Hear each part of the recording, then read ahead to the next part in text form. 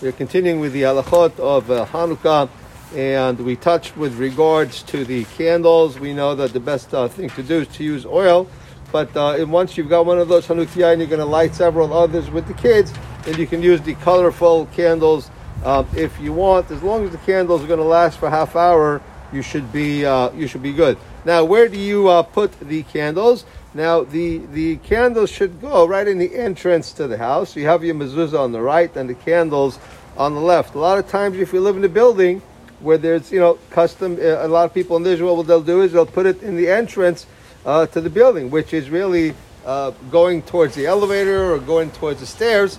And, some people don't really get to see it.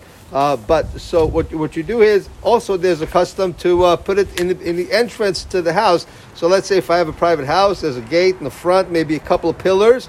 And in the older days, they used to put it up there.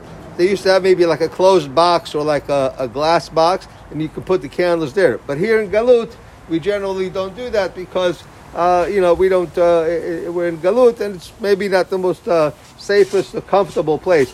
Also, he says here, you have to be careful not to put the candles in a place where there's wind, because if it blows up, it's really your fault because you put it in a place where there's wind. So you have to be careful not to do it, because then you won't be able to light it with a blessing again.